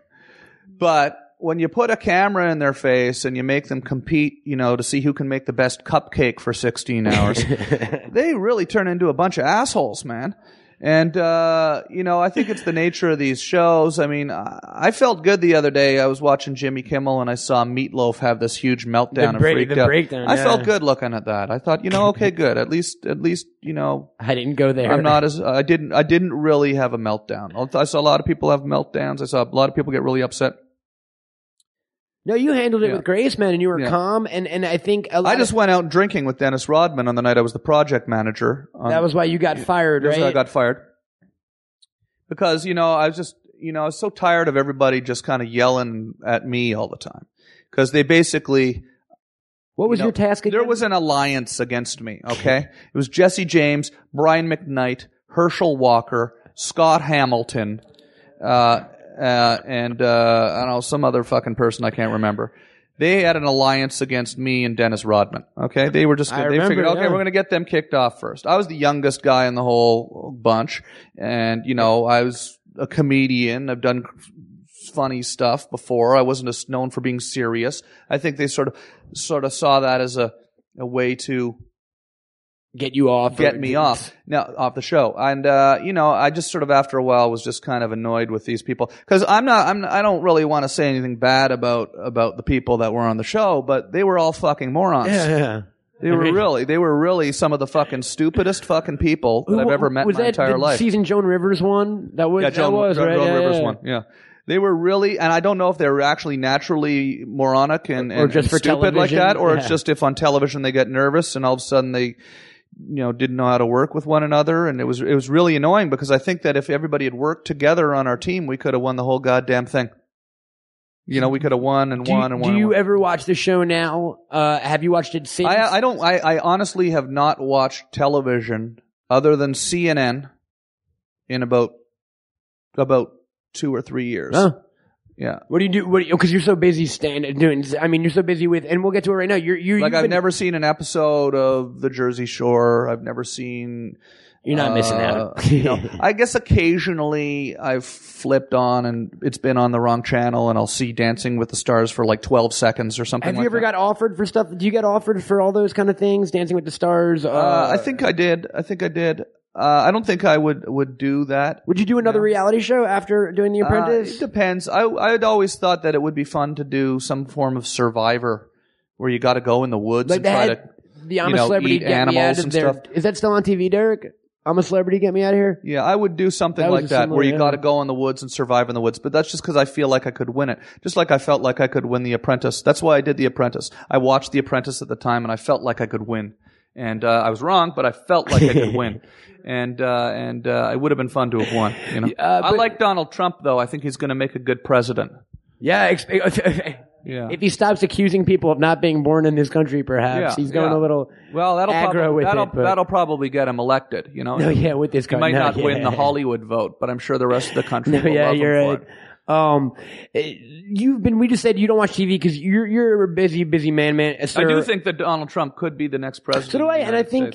I actually hope that it happens. I said this the other day, and someone said I was crazy, but aren't we in a recession right now? Isn't he an amazing businessman / economic kind of? Isn't he I don't know. The man hosts a game show. He's not a really huge. He's a billionaire, but he is a huge success. He was a self-made. He didn't grow up rich. He built. Was that God talking? Where did that come Derek from? up at DJ D-Rock in the booth. Yeah. So but Donald Trump built a real estate and hotel empire from scratch, man. And he might be kind of unscrupulous, and he might have a crazy hairdo. But I think that dude knows what to do with money, and I think that might be what a politician. I don't know. I don't think it's a horrible idea. I just think it would be fun to watch on television. If you got to watch the president all the time, right? You always got to see him saying whatever the fuck he's got to say, right? If we're everything he says. Whatever they say is ultimately not going to accomplish. It may be true, but it's not he may honestly feel that, but it's never going to amount to anything. It's not going to do anything for Obama can get up and say all these things that he wants to do and all these things that he loves about what he wants to do and all these things that he's going to do. But you know what?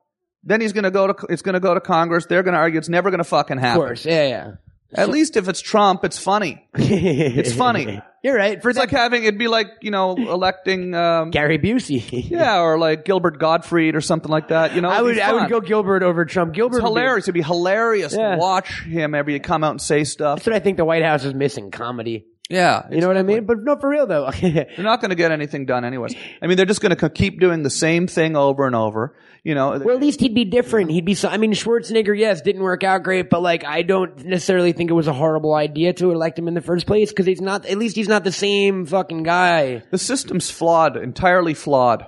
You've got two parties. Each of them get about half the vote. So whoever wins isn't going to be able to do anything because they're just going to go get caught in a deadlock and argue. They're always fighting the other person, So then they just keep doing the same crap over and over again. We keep paying 75% of our tax dollars go towards military spending. When we're not even Whereas Trump would just pay the other party off or something. I mean, there'd be ways around things. Yeah, but I don't know if Trump was that rich. Do you think he'd really be hosting The Apprentice?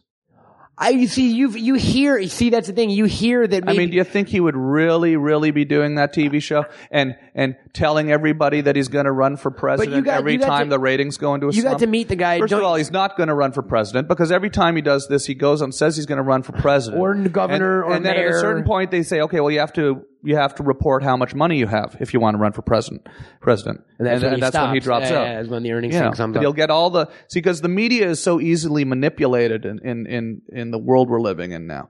You come out, you're Donald Trump, okay? You come out, you say I'm running for president. Because you're Donald Trump and you said you're running for president, everybody has to report on that. Every outlet in the world has to pick up on it. Yeah. And then, and by the way, The Apprentice airs at 9:00 on Thursday nights. Right? So it's sort of a manipulative thing in a lot of ways. Yeah. Now, I could be wrong. if he runs for president and wins, then, I'll stand corrected. But I don't think he's even going to run. If he was legitimately going to run, I don't know that talking about it with fucking Whoopi Goldberg on The View would be the really best kind of platform to launch from. You know what I mean? Like, yeah I agree. Yeah. You said you don't watch television. You're a busy man. Over the last few years, It's not so much that I'm busy. It's just that I just don't really like it anymore. Honestly, I don't. I start to watch television. I get angry now because it's just so frustrating that, you turn on and I think I probably would like the Jersey Shore because I've seen a few minutes of that and I was I was actually, but I mean, like I watch these housewives of Orange County it's just crap. It's just complete shit. I meant to ask, what do you think? Do you know anything about the current crop of comedy? I know a lot of people have asked, some people asked me to get your opinion on Daniel Tosh, I think the guy's name is that. Oh yeah, I think he's funny. Tosh 2.0 and stuff like that. I mean, there's that kind of young, I think he's funny, but I watch so much web video anyways that it doesn't make sense for me to go onto television to watch web video. It to you. Yeah, I'll just watch it. I never got. He's a funny guy, but I don't watch a show because I could just do it. No, I really like that show though. I do like that show. Yeah. But I just once you get in the habit of not watching television, then I tend to not see that show either. Do you read a lot? Shit like that? What do you do in your free time? I do read. I read quite a bit. I read a lot of biographies and history books. That's what I'm big into. I'm reading a book right now called Collapse, How Society, it's all about how societies collapse. Same guy who wrote that Guns, Germs, and Steel book. Really, really good. Yeah, no, I'm reading Cars and Trucks and Things That Go, by Richard Scarry. I like me some Busy World. I played a Richard Scarry video game in the past week, so we don't have to. I actually read an interesting book recently called The Secret History of the CIA, which is a really interesting That's cool. book. It's about the secret history of the CIA. Well, you're into conspiracies a bit too, right? You've touched on that. It's just interesting because, it really shows you a really sort of microscopic view of how bureaucracies work in the government and specifically in the CIA, obviously. And, it reminded me a lot of the television industry where you have all these executives in the television industry. See, this is the way the television industry works, okay? You've got all these executives that work at these networks, and a lot of them, not all of them, there's some great executives out there, but because there's so many channels, right? It's watered down, and so for a lot of the time, you've got all these people, and they're clamoring over each other for promotions, right? And if they do something wrong, they're going to get fired, and they're not going to get the promotion they want. So it makes them kind of a little bit less risky, I think. Trying anything, they're afraid when it comes to fuck to comedy, up, And so you get into this, they get into this habit of if something works, then let's make another thing exactly like that, and that's why you always see a show comes out and then 3 more shows come out that are exactly like it, right? So I think it's stifling for creativity, and in the CIA, same thing happened. You have all these bureaucrats trying to get promotions, right? So then they end up making fundamental errors in the way that they are. They're running just to get ahead. Shit. Yeah. Mm-hmm. It's like lack of creativity translates to lack of kind of operational integrity. It's a really interesting book. It's an interesting book. And that's the thing. You cut away that kind of bureaucracy from your own life, and you did something pretty goddamn original a few years ago. You started your own web channel, right, sir? Yeah, my living room. Yeah, TomGreen.com. TomGreen.com. You do a bunch of different shows on there. There was Tom Green Late, right? There's the Late Night Show. There was Tom Green, the House Show, stuff like that, right? Yeah, absolutely, yeah. And I love doing that. And you do it from your living room, literally. Like you have, this. If people haven't seen it before, everyone go check out TomGreen.com, of course. And there's tons of video from the past few years. But you do the show literally. Yeah. In your living room, like you don't have a living room anymore. I built it to look like Johnny Carson's set. And it's a lot of fun, and we've done hundreds of shows, and you can watch them all on there for hours. You can entertain yourselves for hours on the site. You've rapped on there, which I've rapped on there with Exhibit. That went viral. You freestyled, It's got 5 million views on YouTube now. You did was it Bring the Noise with Flavor Flav? That was absolutely, huge. Which was a huge, exciting moment for me because I grew up loving Public Enemy. It was my all-time favorite musical act. But you did an episode with Bobby Lee where he got naked. Yeah. Oh yeah. There's been some crazy stuff. You did some great from stuff Jackass has been on there. A lot of the Jackass guys have come on. Wee Man, Preston Lacey, Dave England, Steve-O. You've had everyone to like Alan Thicke was on the show, right? Alan You've Thicke, had everyone from Jackass. Alan Thicke from Jackass. Yeah. Not Alan Thicke from Growing Pains, but the other Alan Thicke from Jackass. No, Alan Thicke from Growing Pains, actually. We've had Ed McMahon. We've had tons of great people. Kathy Griffin, Jimmy Kimmel. That's cool, man. And so it's been fun. But the thing is that's why I'm really enjoying doing stand up, because that's what I've been doing that this show, transitioned into that, and right? people call into my show on the web, and I recognize people on Skype, right? I've been talking to people on Skype for 4 years now, and I actually recognize people. And then as I tour around, I'll be in Pittsburgh or Sydney, Australia, and I'll see a guy in the front row, and I'll be like, where the fuck do I know that guy from? Oh yeah, that's the guy that called in on Skype when Harland Williams was there doing Raspberry Eyes. Man. Yeah.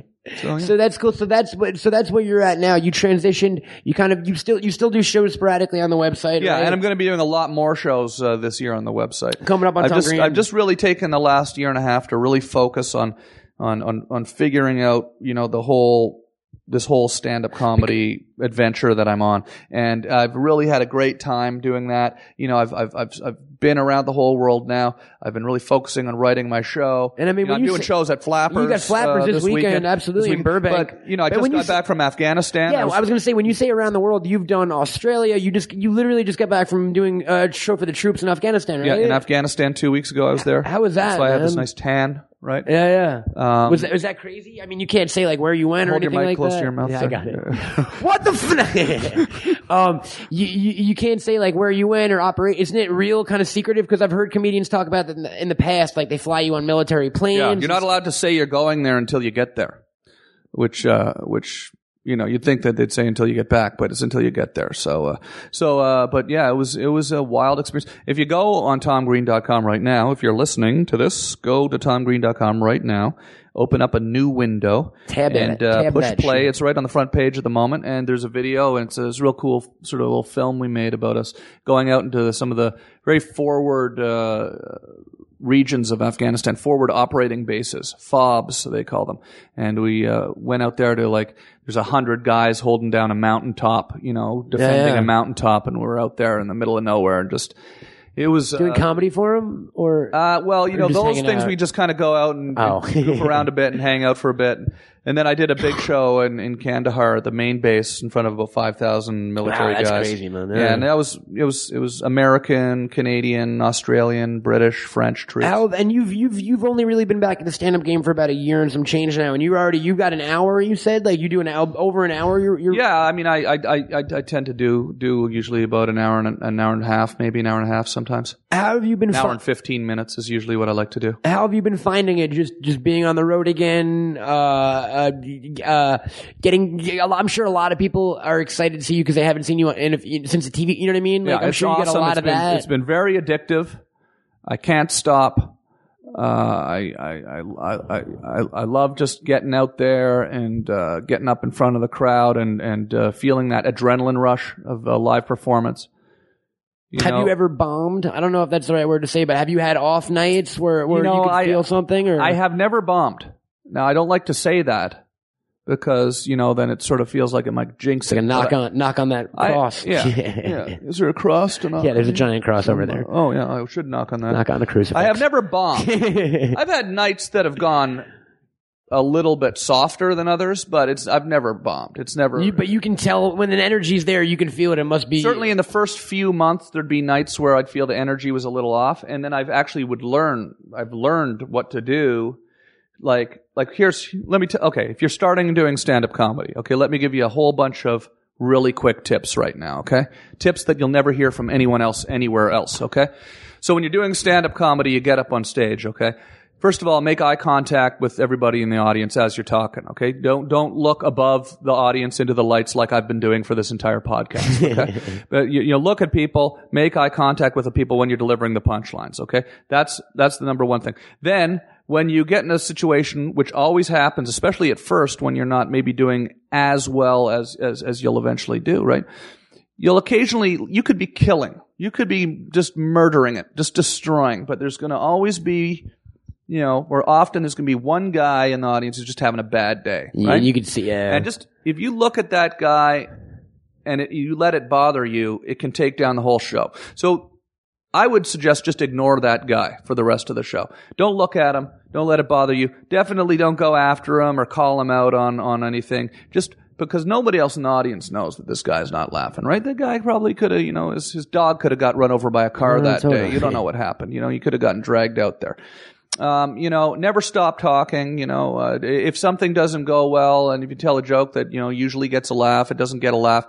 Just tell your next joke. Don't react to the lack of laugh. Don't sort of, oh, geez, that one normally gets a better laugh. I heard someone literally do that in the past week. Say that one usually gets about 80%. Don't do that. It's such a arrogant, instinctive thing to do, to sort of apologize for something, because then you basically have just told everybody that the joke bombed. Whereas if you just keep talking and tell your next joke, people might have not even known that was your punchline. Well, when I first started this podcast, my co-host Jesse, who lives in Alabama now, he had a bad habit of being like, "Oh man, shit, this ain't going so well now," and I'd be like, "Dude, don't tell them that, because they don't know that yet." Yeah, they don't know. You put the seed of idea in their heads, and then they start going, "Maybe this isn't going well. Maybe he is bombing." I totally get that. Yeah. If you have a drunk person who's sort of heckling or yelling or saying stuff, ignore them for a little bit, because usually what happens is you'll get some drunk. Usually it's some drunk girl is usually what it is. Usually drunk girl sits in the front row with her friends or with her boyfriend, and she's used to being sort of one of these sort of center of attention kind of people, right? Yeah. I hate these people that always want to be in the center of fucking attention. Who the fuck do these people think they are, right? But when you go to a comedy club, you think you're there to watch the person that's there to be the center of attention, right? The comedian, right? The person that's built his entire life about going around standing on stage telling stories about himself, right? So they'll sometimes get a little uncomfortable, right? And they have, hey, look at me, how do you think? And they don't, right? If you ignore them for the first 3 times they do that and just don't look at them, usually they'll just sort of fall asleep and sort of a chicken wing food coma kind of thing. I can picture the girl you described. And if you go after them, right, and go after them right away, usually it encourages them. Then you turn into this whole thing. So I get a lot of people that come to my show and get really, really fucking drunk at my show. A lot of people come to my show, come to party at my show. And so I've kind of learned to kind of calm down certain people and keep that energy going the way you want it to go. But, this is just kind of, everybody's got to go sort it out and figure it out. I would recommend reading a book by Steve Martin called Born Standing Up, which is an amazing book about how to do stand-up comedy. I've read it several times now, and I'm definitely stealing all of Steve Martin's ideas out of that book for sure. You folks can check in on everything Tom has learned and taught you here today. This weekend at Flappers in Burbank. Absolutely. And you can check out, follow, where can people find you, sir? What do you got coming up? Anything you're excited about? Anything you want the people to know? I am just, honestly, basically for the next few months, I'm just going to keep, I'm going to be on the road pretty hard. I'm going to be in Pittsburgh next week.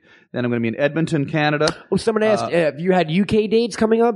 Was it a question from not Twitter? Not at the moment. I don't have any yet. But I'm looks like I may be going back to Australia in the fall.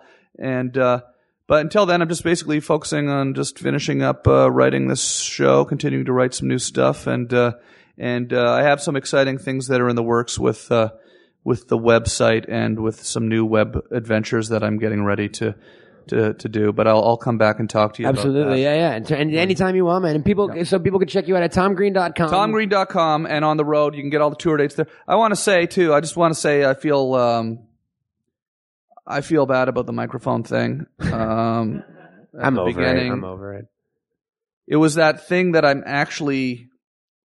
that sort of angry thing that I do on my website I was telling you about right now? Yeah, the screaming thing, yeah. The screaming thing. I'm not going to do that anymore. So you're retiring that on this show? I feel honored, sir. I'm going to try to retire that thing. It's hard. It's hard for me to not do it. But I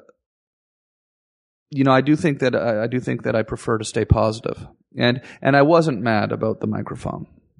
All right, I believe you. No. I appreciate your honesty about it. Though, I appreciate you reaching out to me, 6 months ago or whatever it was, and asking me to come up here to the Smodcastle and taking me up here to No, it was a no-brainer, sir. Like I said, hang out with you and Kevin that night was a lot of fun. I've had a great time up here. I really dig what you guys are doing here at the Smodcastle. This is unbelievable. I appreciate independent that, sir.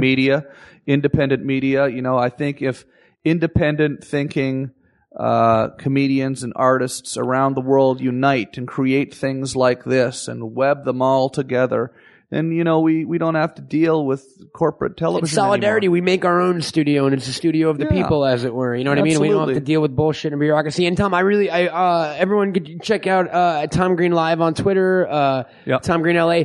I really, really want to thank you, man, and just for chatting with me on the show. But honestly, and I know it sounds kind of sentimental, but you really, really did mean a lot to me in my kind of comedy development and what you did, and you really did pave the way for people to think outside the box in terms of I can do what I want to do and enjoy it and turn it into a career. You know what I'm saying? So I really, really do appreciate that, man. Thanks, man. Well, it's nice of you to say, and I appreciate it. Thank you. Thanks for having me on the show. No, dude, thank you so much, man. And, definitely let all those bagged and boarded fans out there know about these shows at Flappers, man. Absolutely. We're going to tweet about it. We're going to rock the fucking house at Flappers. We'll tweet it up. buddy. You know what we'll do? Anytime you got a local show. I'm coming to Pittsburgh. I'm coming to Tampa. I'm going to be in Louisville, Kentucky. I'm going to be in We will pimp your calendar, Fort sir. Lauderdale. Yeah. I'm coming to all sorts of places. And just check out TomGreen.com for all the dates. Go see him do some stand-up. Yeah. Tom, thank you so much for joining me here. Thank you. Thank you. I appreciate it. Thanks again. Tom Green, ladies and gentlemen. Smodcastle! Alrighty. Folks, you can find me here every week. We got some really big shit coming up. End of this month, if you are in the Los Angeles area, I will be at Anaheim Wizard World podcasting live from the festivities. We got some crazy guests coming up. April 20th, we're going to be at Golden Apple Comics podcasting with Ziggy Marley. On May 7th, we're going to be at Golden Apple Comics with Robert Kirkman for Free Comic Book Day. If you're Walking Dead fans, waking or walking, you can pick what the zombies do. It's a free fucking world. To check out this show, as always, smodcast.com, baggedboarded.com, and cameltoadproductions.com. We are brought to you by the fine folks at Golden Apple Comics again. Find me on Twitter. Check out sponsors and everything, man. We do, man. We're trying to get official, man. We're legitimizing. What do they give you? Comic books or? That's exactly it. Comic books and guests. I swear to God, I shit you not. I get comic. Yeah, we got a cool deal working out there. I like comic books. Only one a week, but don't read it too fast. I get one from DC and one from no. Look at every picture twice. I draw my own and then sketch it and make my own comics so the fun lives on. You can check me out on Twitter at Cameltoad and Smodcastle. Folks, if you want to talk to me at all, or talk to me, I don't fucking know the right word for it anymore. If you want to send in any mail to the show, the e-dress, which is a new word for email address, because I'm saving time. It's like an electric scissor. Yeah. The e-dress is bagged and boarded. It's not a time limit, though. You don't have to hit a break or anything, do you? You don't have a post you got to hit, do you? No. We could just keep talking right now. Forever, yeah. We could go on for another 10 minutes. Totally. You want to go on for another 10 minutes? What do you want to talk about? We could get into some in-depth conversation about the military-industrial complex. What do we got? I hate that complex. My least favorite complex. Yeah, or we could talk about the JFK assassination. I'm down with that. Yeah. What do you think? Magic, you're going with Grassy Knoll shooter? Yeah, it was the Cuban Secret Service in conjunction with the Russian, with the KGB. Yeah. Johnson have anything to do with it? I read this in the Secret History of the CIA. Did LBG have anything to do with it? No. So it wasn't for Vietnam. It wasn't because Kennedy was John F. out. Kennedy made more assassination attempts on foreign leaders than any president in the history. He did the exploding cigar, right? Yeah, exploding cigars and poison toothpaste. When your president is acting like Wile E. Coyote, you know you are in safe hands. So Fidel Castro just turned around and got him first. Back then, it was a lot easier to do. It was just, you just had to. He just put some guys in an inflatable boat and floated them over to Florida. They got in a bus to Dallas, head out behind a fence, and... Ladies and gentlemen, Tom Green just debunked JFK. He debunked the CIA. He debunked comedy. Yeah. Everything happened here tonight on Bagged and Boarded. Yeah, there's never been a man on the moon. Never been a man on the moon. Hit us. Break our illusions real quick. Give us your top 5 burn list and let's get out of here. Boom. Blow our minds. Never been a man on the moon. Never been a man on the moon. What, 9/11, was it us or did it really happen? No comment. No comment. Glenn Humblick, no comment. Yeah. UFOs are real and they're visiting the planet. Ghosts? Ghosts, no. There's no such thing. Okay, Bigfoot? Yes, that's true. Okay. And, someone hit me. Let's get a fan one. Anyone shout out the last one. Loch Ness Monster Loch Ness Monster. Loch Ness Monster is true. Loch Ness Monster is true. What? That's Yeti. the same thing. Same thing as Bigfoot. Same thing. Thing as Bigfoot. Yeah, I didn't need to go to the audience on that one. So their actually, teeth are slightly longer, but there was a rumor that Clark Gable killed a guy and that the MGM covered it up. Is that true? On a boat, right? He was there was the variation I heard is that he was a drunk driver and then he hit somebody. Oh, really? Is that true? Yeah, no, sorry, it might have been Randolph Hearst that shot somebody on a boat. You know, there's a great book Or Natalie about Wood. that. I'd never heard that one about Clark Gable, but yeah, I believe it too, and I don't know anything about it. I believe that. So now, Yeah. so there's that. Yeah, Clark Gable. Clark Gable, you know, I debunked. never fucking liked Clark Gable, anyways. This is like a podcast version of MythBusters. Everybody knows Clark Gable is overrated. Clark Gable's overrated. Yeah, everyone knows that. No one. Who likes the fuck that. is that guy, anyways? What I've did he never even- seen him in a what movie. What the fuck did he even fucking do? Casablanca? Who gives a fuck? No, not Gone with the Wind. See, there you go. Gone with the That's boring. how little Gone with the Gone with 4-hour the, Gone movie. with the fucking boring movie. And we are gone with it. And gone with this podcast. Tom, thank you again for joining us, sir. Well, Thank you dude, very much. anytime you want to come back, we can talk about whatever. We could do an hour about Gone with You the got Wind. somewhere you got to be or something? No. Just time-wise, I get yelled at. I indulge a little bit too long. I go a little too long sometimes, so I'm trying to Is the hard drive running out of keep space? everyone or something happy. like that? No, it's the server, man. Smodcast servers. We got a lot of shows going on. I got to share the wealth. Oh, I see. I got to share the wealth. And as you did with us tonight, and I really appreciate you being here again. Tom Green, ladies and gentlemen, Thank give you it very up. much. Thank you very much. Ladies and gentlemen, I'm Matt Cohen. It's been bagged and boarded, and it's been I'm real. Tom What? What? Yeah! Bagged and boarded.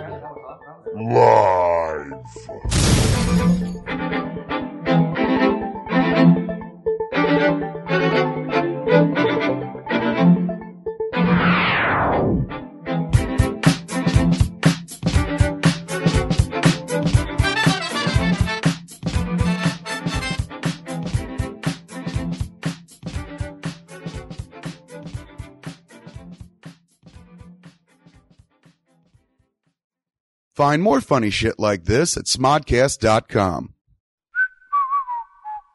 Hi, I'm Kevin Smith. I'm Jen Schwalbach. And here's what's happening every day at smodcast.com. On Sunday, it's me and Scott Mosier doing the original Smodcast. On Mondays, it's Hollywood Babylon with Kevin Smith and Ralph Garman. On Tuesdays, it's Blowhard with Malcolm Ingram.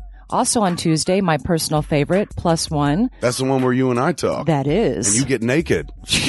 On Wednesdays, it's me and Jason Mewes doing Jay and Silent Bob Get Old. On Thursdays, it's Puck Nuts with Walt Flanagan, Ming Chen, and Brian Johnson. And don't forget Sunday Jeff. And then on Friday, they lose Sunday Jeff, and it's just Walt Flanagan, Bri Johnson, and Brian Quinn, and sometimes Ming Chen taking some abuse on Tell 'em Steve Dave. On Saturdays, it's Red State of the Union. Highlands, A Peephole History, one of the shows iTunes chose as one of the best podcasts of 2010. Marriage at Smodcastle, one of my favorites. That's where I actually become Rev Kev and marry motherfuckers. We sit down, interview them, find out about their entire lives. At the end of it, they're literally married. And all of it's free. Don't cost you a dime. 7 days a week, we bring you the free funny. Very nice. You sound like a pitch person there, man. What else can you sell me? Show me a little boob. I'll buy. Smodcast.com.